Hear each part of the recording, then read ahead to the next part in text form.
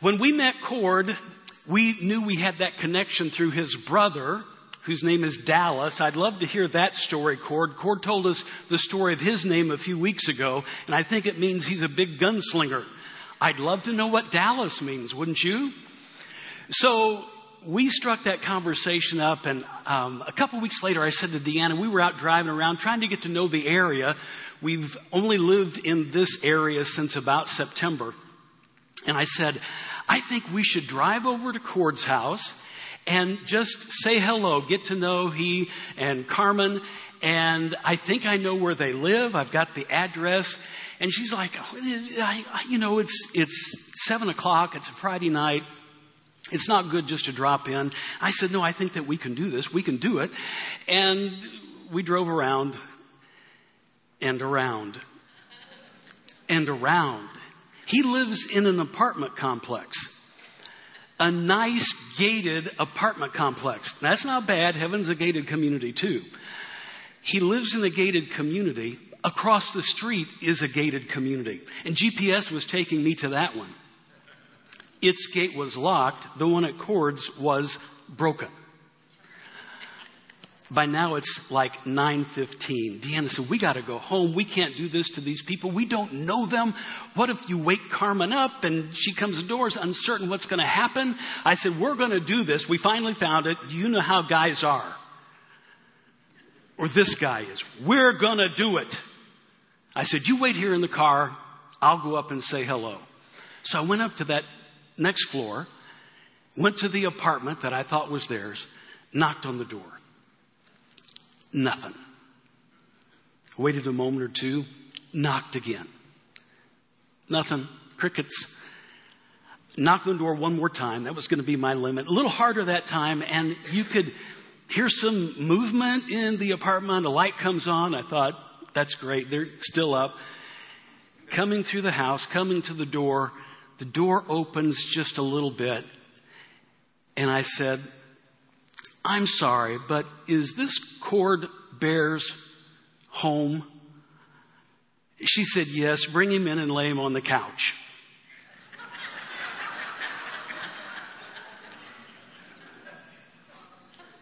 Context is everything. Cord gave you a little bit of my context. Thank you. Thank you. Come on, that is better than building. Did you hear building? That's better than the ranger inside the bear who is hungry and warm. All right. Yes. So context really is everything. You got a little bit of context about my life and my family, my wife. I think that when you read the Bible and when you study it, you have to understand that context is king. Context is king. It means everything. A lot of people just flip open their Bible, hit a verse, and that's their verse for the day. I get a little verse of the day. I got one the other day that said it had a list of begats, and they begat, and they begat, and they begat. And that was it. I could find no devotional purpose in it at all. Context is so important. But let me tell you the other side of that coin, and that is humility is queen. So what I share with you today simply comes from my study of the book of Exodus, a context that I bring from my life setting and background, a context that God has given us in that book, and it is with great humility that I bring it for your consideration today. So in the Mosaic, we begin the plagues. Pretty exciting topic, right? And we're going to look at the first two plagues. Well, we're going to look at the first plague today, blood. And next week, we're going to look at the plague of frog.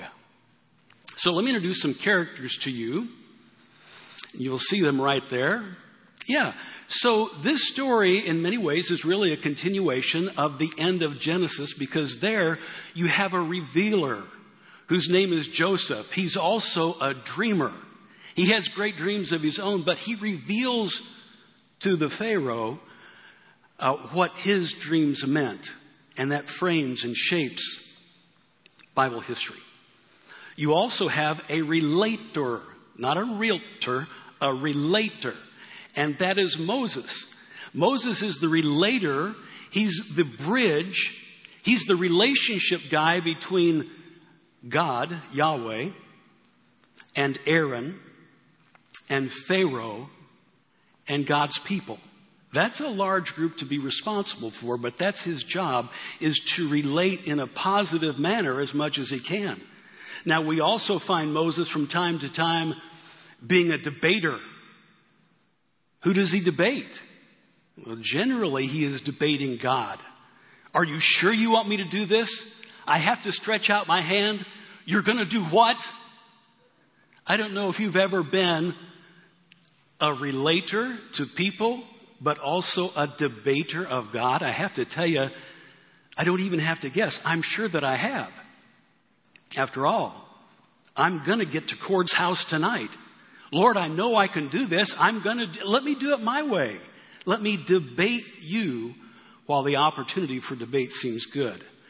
And then there is a reviler. There's a great enemy in this story, and you all know who that is. That's Pharaoh. We're in the book of Exodus, and I'm going to give you some verses from beginning at chapter 4 and then 5 and 6 and 7, and then we'll finish up. But he is the reviler. He is seen as God.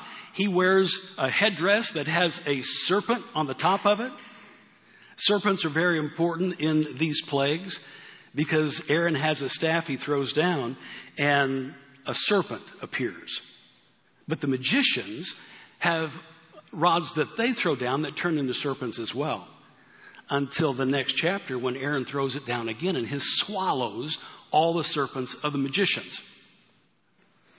And then there is a redeemer. There is always a redeemer. You're saying, not for my life, John, you just don't know me. There can't be someone or something that can redeem my life. In the pre-Easter buildup, I was talking to some guys that I have coffee with about every day at Starbucks on Dunlawton. One of them is 78, one of them is 72, and then the others just kind of come under that. And I was taking the little cards that Tacoma prepared for us to give to people to invite to church. Now, I've been talking to these guys since September, sitting by myself, minding my own business, when it wasn't God who tapped on my shoulder, but it was this guy who tapped on my shoulder and said, "You want to come and sit with us?" I did. And so all these months, I've been trying to get to the point where I could find a way to invite him to meet his Redeemer at this place. There is always a Redeemer. Now, sometimes we are the dreamer, the revealer. We have the opportunity to make the good news of God known. Sometimes we are a relator as we're in our small groups or as we're meeting people wherever we go. The other night, Deanna and I were having dinner at the Downwind Cafe, the little airport down there on Airport Road. Don't know if you know it in Port Orange.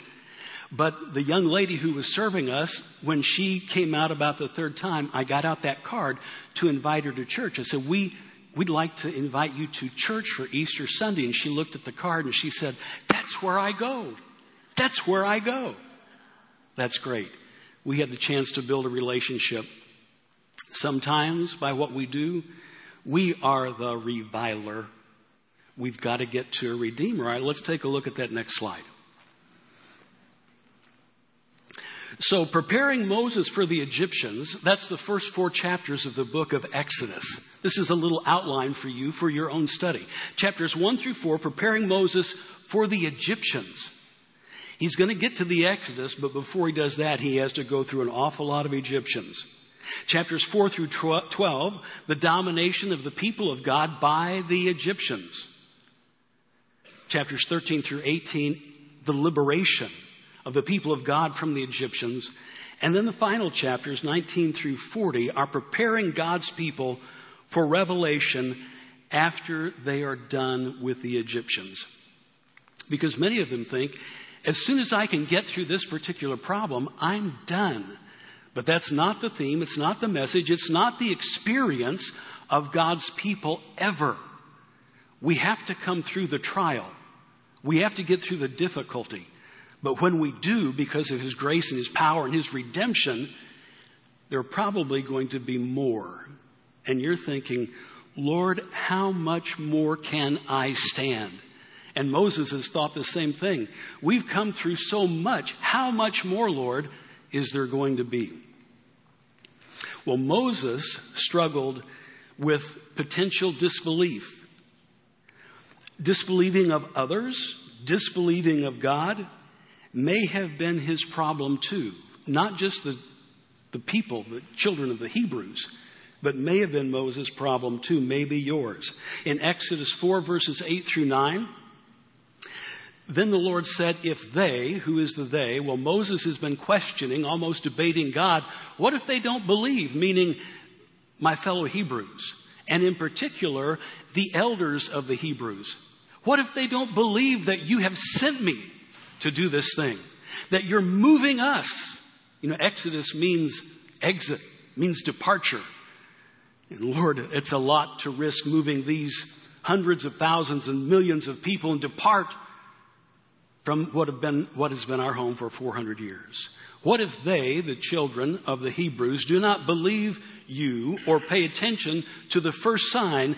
They may believe in the second. So he's giving them two signs. And then Moses is going to say, but if they do not believe these two signs or listen to you, take some water. This is God speaking to Moses. Take some water from the Nile, pour it on the dry ground. This is like foreshadowing. And it's interesting to me when you read this, Moses has no response to this at all. He goes immediately into the next argument. It's like he's not listening to God. It's like he's stacked up a series of arguments that he thinks are very good, and he's going to unleash them on God one after the other. And he's missed the whole miracle here, the foreshadowing. Take some water out of the Nile, pour it on the ground, and it's going to turn to blood. Now, here's an important concept for the Hebrews. They have known since the early chapters of Genesis that the life is in the blood. So this message is about their lives. They would not spill blood intentionally, but God is using this as some kind of sign for Moses. I wonder what the sign could be. We'll see it in just a few moments. So the next slide, I think, is Exodus 5. Afterward, Moses and Aaron went to Pharaoh and said, this is what the Lord, the God of Israel, says. So Moses is hearing from God. Moses is telling Aaron. Aaron is speaking to Pharaoh. Let my people go so that they may hold a festival to me in the wilderness. And here is a big thing you ought to underline in your Bibles, your devices, your scrolls, whatever you have. Pharaoh speaks. And he says, who is the Lord? That's the big question first. Who is the Lord? For Moses and the Hebrew slaves, they've got to answer that he is our Redeemer. He is going to deliver us from the bondage of Egypt, from the hand of Pharaoh. Because they have believed that promise for a long time. And then Pharaoh, so bright, he goes on. How could you make it worse? Who is the Lord? I have no idea who this Lord is. And it's a fair question because for him, they've got pantheism. They have all kinds of gods. Gods in human form, gods in animal and human form, gods in animal form, gods of the earth, like the Nile was a god. Who is the Lord that I should obey him? That's the second thing in this verse for you to consider. When you think about your relationship to God, you may know him, but who is this God that you should obey him? Obedience, the Bible says, is better than sacrifice. And let Israel go. Next slide. I do not know the Lord, and I will not let Israel go. At least Pharaoh was honest. He told the truth about this one thing. He had no idea who the Lord was. It could have been all the gods that they worshiped added to one more. And it seems that because he did not know who the Lord was, he wasn't going to let Israel go. Who is the Lord that I should obey him? I do not know the Lord. I will not let Israel go. Well, then in Exodus 6, verse 9, Moses reported all this to the Israelites, but they did not listen to him. He had the good news. The Redeemer was on his way, but they did not accept it. And here's why. 2 reasons. One is because of their discouragement. And that word actually means, it's a terrible phrase, because of their sustained anguish. I don't know what your situation has been. You've come through illness after illness, surgery after surgery, loss after loss. How long has it been? For them, it was more than 400 years. And it was a sustained anguish that brought a spirit of discouragement upon them. Every day, Pharaoh could go down to the Nile and sing songs of praise to the God of the Nile, but you're not going to find the Hebrews doing that. They're struggling under this load of discouragement and harsh labor. And then Exodus 6:26, it was this, Aaron and Moses, these 2 guys to whom the Lord said, bring the Israelites out of Egypt by their divisions. Now you're going to see that word twice in these passages. That word, when you see it divisions, it's literally army. What God already knows is that when the people of Israel come out of Egypt, they are coming out for war. And that's an important thing, and we'll talk about that a little bit later. But when you sign up to do battle for God, there's going to be a fight. The Apostle Peter would say later in the New Testament, do not be surprised at the fiery ordeals which surround you. There's going to be a war. Exodus 7, verses 3 through 5 say this, but I will harden Pharaoh's heart. And that's a place that you could stop and think about as well. I will harden Pharaoh's heart. There are 9 times in this Exodus narrative where it says that God will harden Pharaoh's heart, and 9 times where it says that Pharaoh hardened his own heart. Was God deliberately causing Pharaoh to do these things? Here's what I think a careful reading of the word can tell us. That word harden is like the word strengthen, solidify, make more certain. It's like concrete hardening. You pour it out, it's set up, but over time it gets very hard. I think God is simply allowing Pharaoh to be himself, to be his worst self, to be more like himself every single day. Have you ever said of one of your kids, you're so much like, and then you name a relative that you don't like? That's kind of like it was for Pharaoh. He was in it to win it for himself. But I will harden Pharaoh's heart, that is giving him the permission to be more like himself all the time. And though I multiply my signs and wonders in Egypt, so God led the people around by the desert road toward the Red Sea. They were getting ready to make their exodus, their taking off. And the rest of that verse says, the Israelites went up out of Egypt ready for battle. Now, they thought they were going for a physical war. They were going to attack somebody. Well, God takes them on a completely different route, taking them away from the Philistines, where there clearly would have been war and where they clearly would have had their clocks cleaned.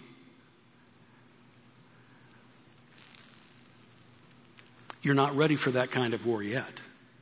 But the war that I am making you ready for is the war here.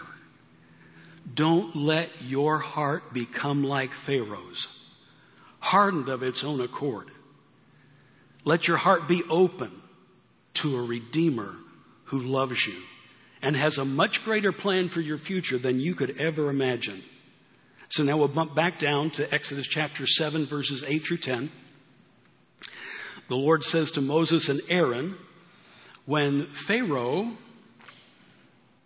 says to you, perform a miracle, then say to Aaron, take your staff, throw it down before Pharaoh, and it will become a snake. So Moses and Aaron went to Pharaoh and did just as the Lord commanded. Aaron threw his staff down in front of Pharaoh and his officials, and it became a snake. Now, some people wonder, especially when you get to the plagues, the blood, the frogs, the gnats, were those magic tricks that were being done, or were they demonic forces? Now, when I was a kid, I tried to be a magician. My name was the Great John. And I did a few magic shows, including at my home church. We had a senior citizen carnival every year. And there'd be hundreds of senior citizens who came. And one of the stages that they could go to was the stage of the Great John. And I was so excited. It's the first and only time I ever did it. I came out on stage and I had a large deck of cards and I said, blah, blah, blah, blah, blah. And I need a volunteer from the audience to choose a card. And I went up to this lady in a wheelchair, and at the top of her voice, never met her in my life, no, cards are the tools of the devil. So they weren't magic tricks. They're tools of the devil as well. They were doing sorcery. They were doing sleight of hand. But in every event, God topped them. And you have to wonder why when Pharaoh said when Moses struck the Nile and everything became blood, he called his magicians, his sorcerers in to say, hey, see if you guys can replicate that. Why did he do that? Why wouldn't he just say, hey, see if you can undo that? So, sorcerers, snakes on the ground. The interesting thing was when Pharaoh's men threw the sword on the snakes on the ground, Aaron's snake ate them all up. It's a different word that was used in a prior chapter. This word for snake is like a monster. It was something that they had not seen, had not thought about, and it ate all the staffs of the magicians. It's simply signifying that God's power is so much greater. Don't mess with God.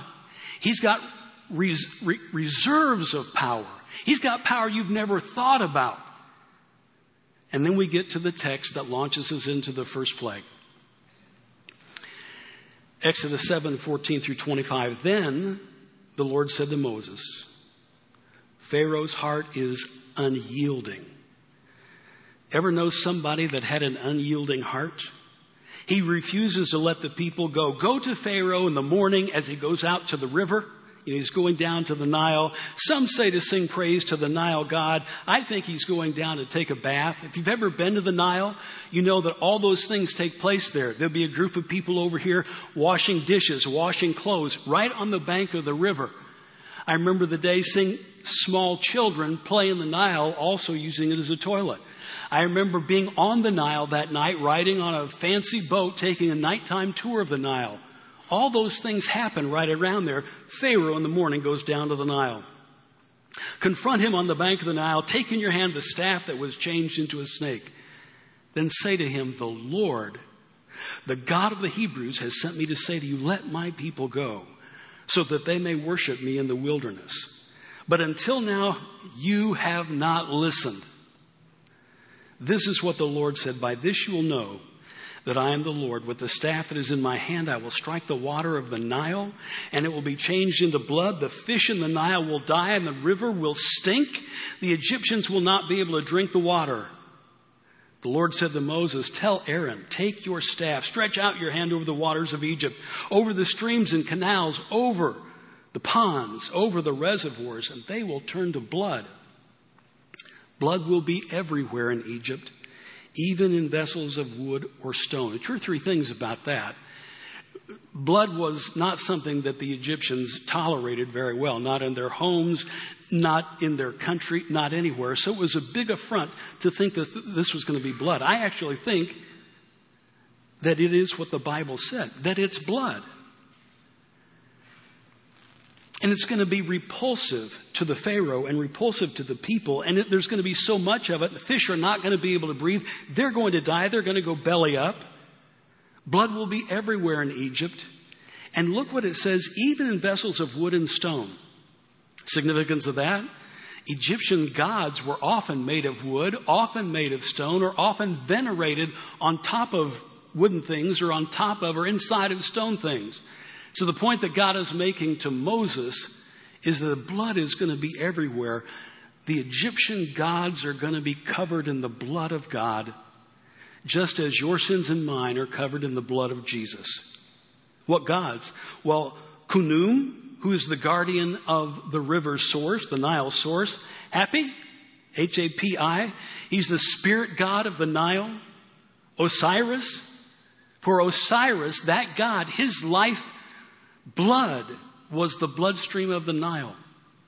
So just in that one plague alone, God is taking a swing at a number of god and goddesses of the Egyptians, even in the vessels of wood and stone. So Moses and Aaron did just as the Lord commanded. He raised his staff in the presence of Pharaoh and his officials and struck the water, and all the water was changed into blood. The fish in the Nile died, and the river smelled so bad that the Egyptians could not drink its water. Blood was everywhere in Egypt. Verse 22. But the Egyptian magicians did the same thing. Can you wonder why? Why would you do that? By their secret arts. I took a course in a doctoral program at Trinity Evangelical Divinity School on this very thing, on sorcery and evil and how evil manifests itself. And I'll tell you, I was changed after that.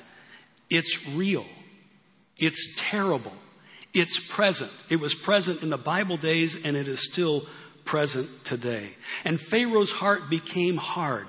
He would not listen to Moses. He wasn't listening to God. He was listening to nobody but himself. He was full of his own pride, and that was going to bring him down.